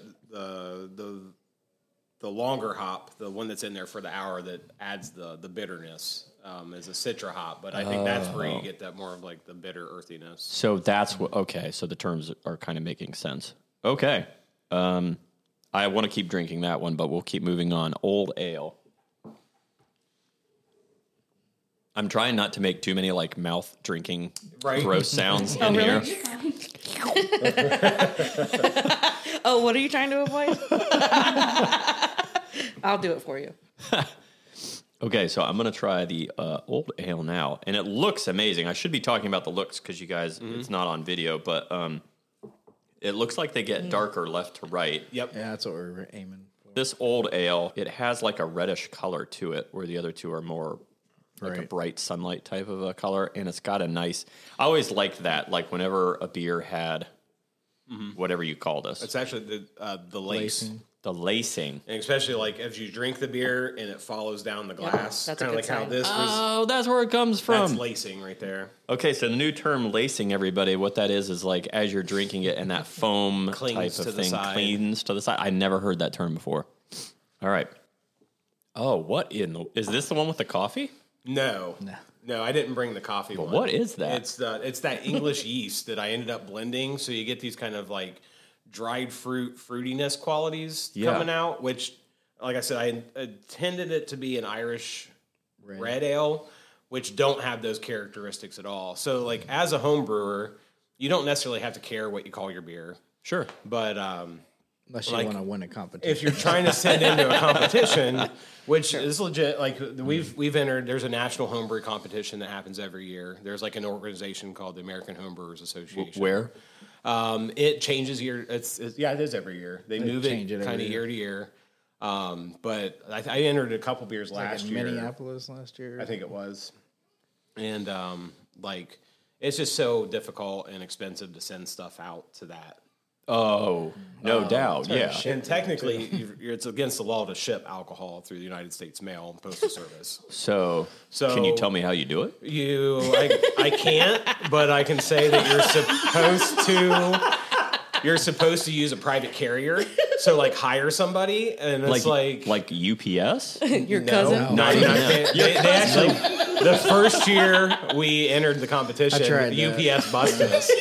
They called us and said, "Come pick up your beer," and so we had to drive back. And they're like, "You opened our boxes." I told him it was yeast samples. Yeah, and yeast they- cultures. It's sort of the Yes. code. How did Yep. they figure it? Did they just They check? legit opened They it. opened it up. Like Yeah. that. This is UPS? That was UPS. Yeah, I've used some That's other carriers hysterical. that haven't opened packages, so I go with them. Like, could you pay me to do it? Yeah, Or not actually, pay me, like just to ask pay. me to do And it? I think it's because of the obviously alcohol is an age restricted item, Mm-hmm. so they want to make sure you're not shipping it to some kid in Colorado. Yeah. or they and by using that private carrier, or there's I think you can. And I think things are getting a lot more lackadaisical because you can get like Well, mail order beer. Now we stuff can. now. They've had kind of Yeah, changed. I mean, The after industry COVID, had to change. But, everything's changed. But yeah, it's all about that age restricted item and making sure that the place that sent it was old enough, and the people that are receiving it are old enough to have it. I think that's where it really comes from. And or USPS doesn't really; they just drop packages off and leave. They're not verifying anything. Right. I mean, this is delicious. I'm trying to think about how to describe this old ale. But yeah, this is a good example of Malt. making something and then it didn't turn out how you wanted it, but it's not a dumper. Like you still drink it. You might call it something different when you explain it to somebody. Did you say this is malty? That's what I'm Yeah, picking up. yeah. This would be on the malty end. It's a little. You can There's taste the very little sweetness. hops in the recipe. It's just really the only hops in there is the purpose to bitter it to counter that maltiness, to balance. So there's no late addition hops. I'm not trying to get the smell of the hop in there. I'm not trying to get the flavor of the hop. I just want that bitterness to counteract the malty quality, the sweetness of the beer. Yeah, I mean, it's, again, delicious. They're all very delicious in their own extremely unique way. I feel like it's pretty smooth. What did you think about the old ale? Yeah, well, like what you said, it almost feels Here, like come talk on the fizzier. mic. Come talk on the mic. It's like fizzier. You can. It's fizzier. Yeah, Anything and else? the maltiness. I can taste the malt. Yeah, okay. Yeah, it's delicious. We're figuring out how to do this with 4 mics and 5 people. Okay, I want to try the oatmeal porter now. I think it's the prettiest. You do? Why do you think it's the prettiest? It's such a great color. Yeah, this one is the It is pretty. darkest color. It's like garnet. Yeah, this is. Is that a stone? It is. It is. It's so funny because like we're just doing these interesting pauses. I just wonder what it would be like to be a listener. Well, a lot of times these Drink. porters will have like a toastiness, and I think you still get that in the back of your throat with this one. But the oatmeal really mellows it. Yeah. Yeah. And I think it just So smooths it out. So You really like That's that. amazing. Yeah, it's yeah. really good. So really, I legitimately when we make this this last time I made it, I pulled the I buy off brand, but the quick oats that I make for my daughter for breakfast, I weighed out a pound of that and threw it in my recipe.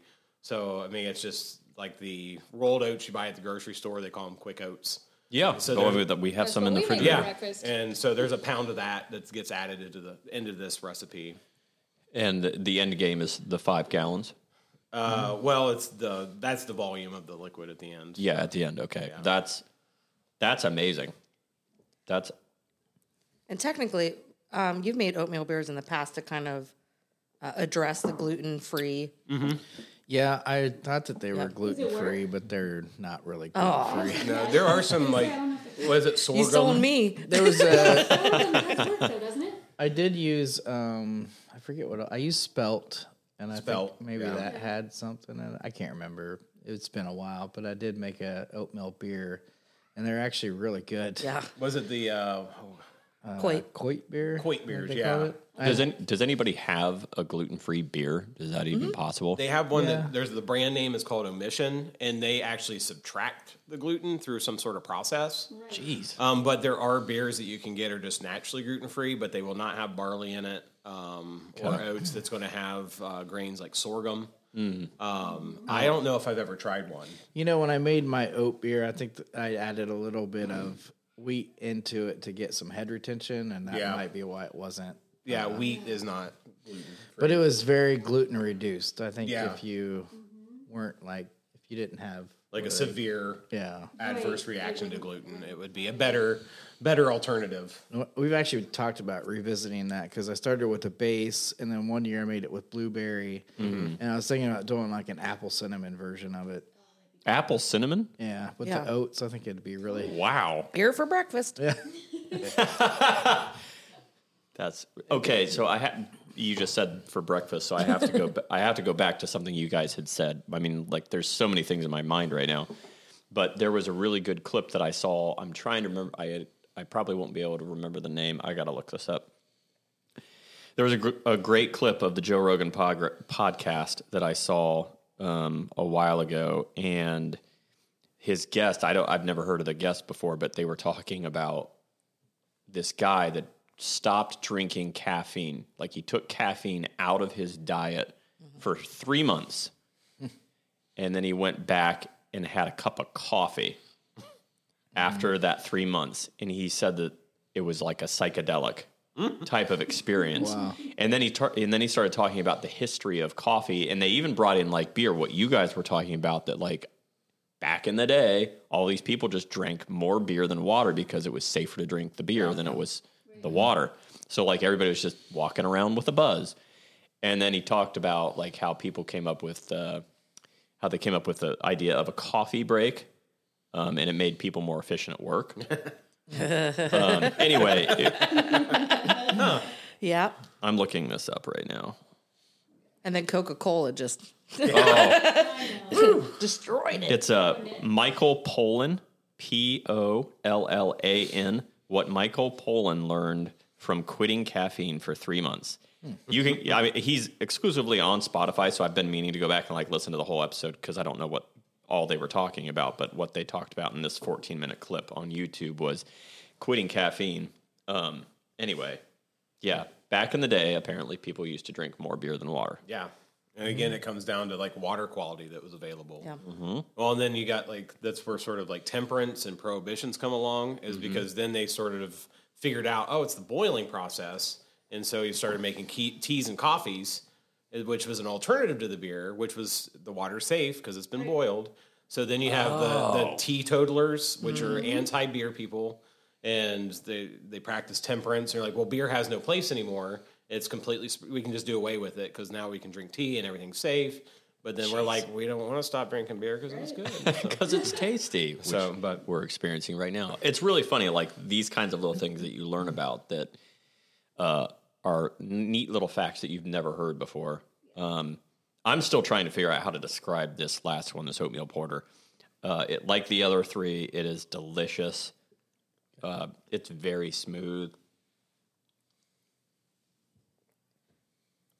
Some characteristics is what doesn't it have? You've experienced the bitterness at the back end of things that doesn't have this, No, not at right? all. You're just kind of getting more of that. I don't know what part of the tongue, like it's not in the back, so there's no Yeah. bitterness. That's right. You taste things yeah, different on different parts of your tongue, spots. different Yeah. things. It tastes to me like a good winter beer. Yeah. Like it's it feels full. like it, Like a blanket. full, like a blanket. Yeah. For your mouth. Kim's over here. It's got good fizz to it. Yes. But I like the fullness. of Not it. too much.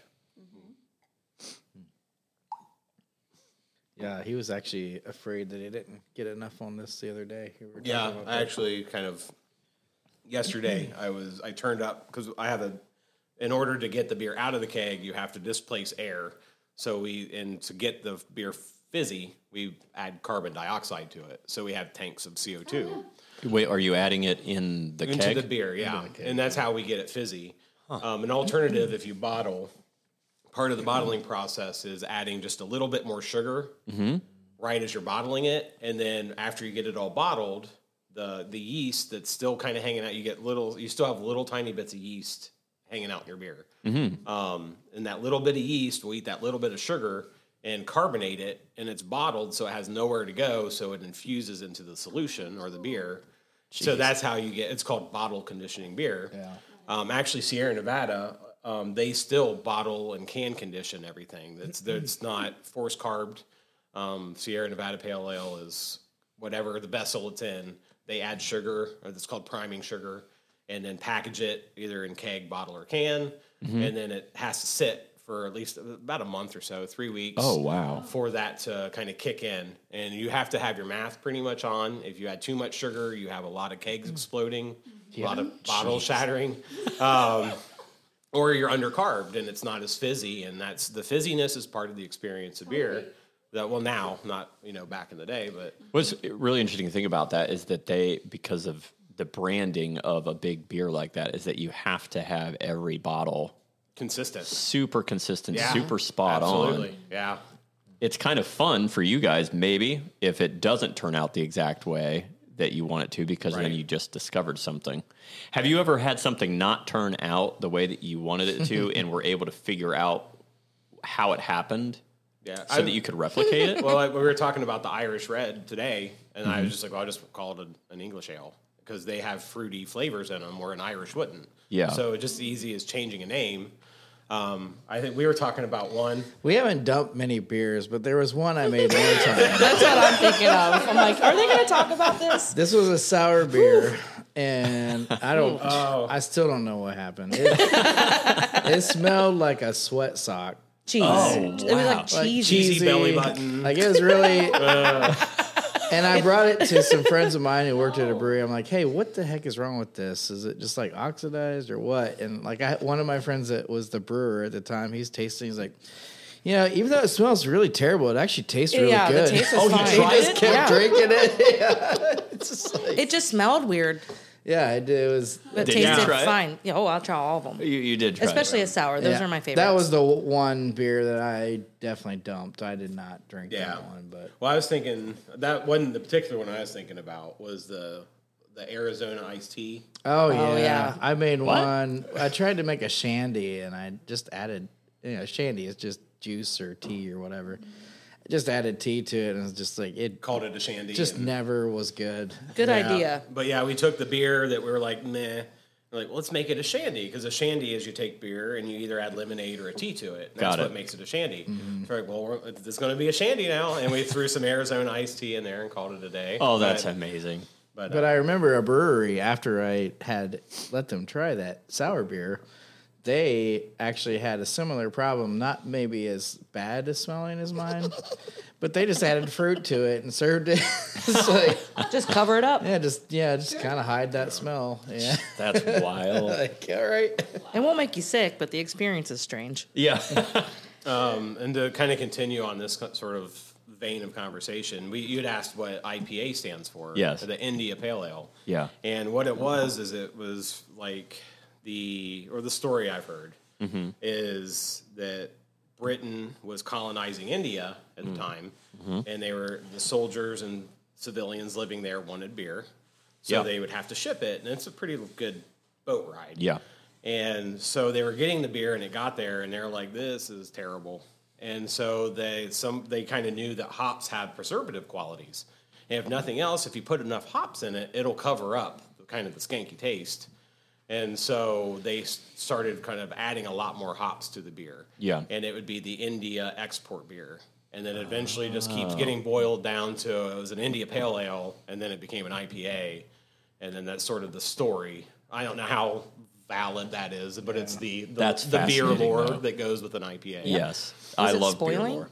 I'm sorry. Was it spoiling? Yeah, or I get Or like just I said, you're just saying the it's- taste I think took a just hit? the Hops time. degrade over. Like if you have a pale ale, they tell you to drink it fresh. Drink Oh, it okay. within a week. And actually, yeah, a pale ale now you want to drink quick. Like that's when you're going to get all those great fruit flavors. Got and, it. If you let it hang out, the hops diminishes. Like Paul said, it's Yep. sort of the more it sits, the less sort of character that has. But, It's interesting. I'm tasting something different in the pale ale now yeah. If you than, kind of. than what I did. And it's fun when you drink beer. It really like what you pair it with. If you're eating, there was a pizza place that used to exist in Columbus. It's not there anymore, and they served like Columbus or Chicago style deep dish. Mm-hmm. And we get one of their pizzas there, breadsticks or something. And we realized if we ordered a Budweiser, when you drink it, you get this crazy banana after flavor. Weird. And my wife noticed it right off the bat, and she's like, "Does this taste like a banana to you?" And we were eating the same thing, and I took a drink. I was like, "Yeah, it's crazy." And I was like, "It's probably because what we're eating is influencing, like it's sort of The whole the flavor. flavors are mixing together." And but yeah, she calls them. I think I forget what she called it, like banana light or something like. Well, she's like, "Let's go get a pizza and some banana lights." But I love that. Okay, so we are getting late in time. So the last thing I want to talk about is the idea that you guys might create or like do something. If you guys want to talk about that. Sure. yeah, I mean, yeah. I mean, I went back to school for business not that long ago. Seems like forever. It's only been right. 2014. Was that like 8 years? Yeah. Yeah, so I finished and I went to business school with the idea of opening a business, not knowing what it would be. I always wanted to own my dad owned his own business. It's that's cool. It's a lifestyle. It's Yes. a lot of work, but I always liked it. And at first I thought maybe it would just be like taxes, doing people's taxes or something. But as I kept doing the beer, I was like, this is actually doable. I mean, we know how to brew beer. It's not like crazy hard to do. And, a business scale, there is a lot of profit in it. So maybe we should check into like doing this. So when he started brewing with me, when I finally got him to start brewing with me, I was like, gave him this idea and we just have been running with it in our heads for a while. We've invested some money into it and kind of brought Kim along to help us understand marketing because neither one of us are marketing. We can make beer, but we're not. How do we market? right. So, so that's where we're at. I mean, we're still in the beginning stages of it, but would like to see. I think we could do something with it for sure. I think initially when we kind of kicked around the idea, and it was, I think like with most ideas, you want to do it well, but you want to do it quick. Yeah. And so like, well, let's open this brewery and we can do it this way. And then we realized that some of the ideas we had to save money wasn't really a good idea in the long run. Mm-hmm. So the time is kind of spread out, but from when we initially started to now. But I think we've sort of, and then COVID hit, of course. Yep. It's like, we're not opening a brewery right now. Yep. But there's been a handful in Columbus that have. And That opened during? Yeah. Really? And they relied on the home delivery, Yeah. and they really worked and hustled, I'm sure, to make it move along. Yeah. And I'm sure they're getting the payback now of Yeah. all that work. Now that Yeah. people can actually go to their tap room and try their beer right there in person. But I think we realized, initially it was just we're going to be a microbrewery. And I think at the time we started talking about it, there was only about 20 in Columbus. Yeah. Really? That's it? We're up to like 40 now. Yeah, And Yeah. this is That over makes the more course sense. of like 5 years.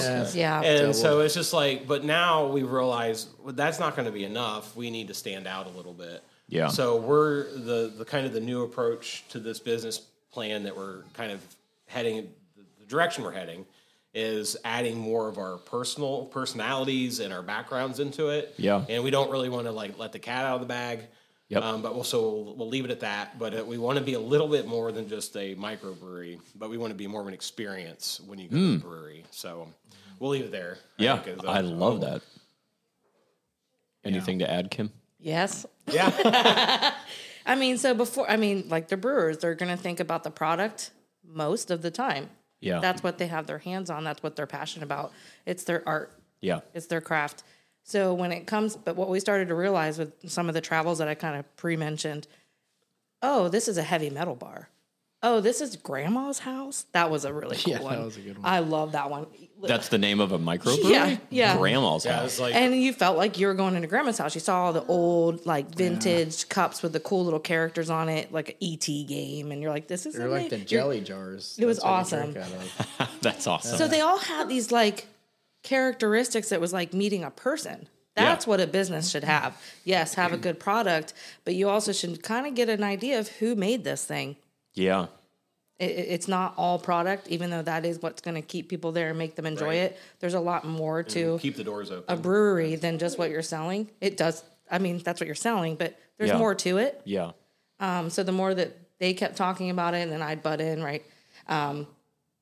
Their backgrounds are really cool. Like you Yeah. find Masters of Fine Art. Yeah. He was in a band. He knows Yeah. how to, I'm a fine artist, I'm a graphic artist. So Yep. there's a lot of art and craft to this. Yeah. That how do you, and then you want to be a part of community. Yep. So which community is that? Oh, the ones we're already a part of, arts and crafts. Yeah. So maybe I'm letting out a little bit, but this is our background of just the creativity. Yeah. I mean, that's not letting out too much. I don't think this is creative. Yeah. Yeah. Yeah. I love that. By the way, what did you play in the band? I play bass. You were a bass player. That's cool. What type of music? I'd say like new wave, Progressive rock? Yeah. Okay. But not Rush. But not Rush. Killers before Killers. I don't know how. They were onto something. That's awesome. Okay. Well, you guys, I could probably talk to you for the rest of the afternoon. We're getting close to 2 hours here. I didn't see anything I would particularly want to cut out, but I can't thank you enough. This was one of the most fun podcasts we've done. The beer is delicious. Thank you. Cool. I really hope that you guys get to do what you're aiming to do, and I can't wait to see what comes of it. So thanks so much for coming on. I hope you guys come back at some point, and we can do this again. Love to. Yes, thanks.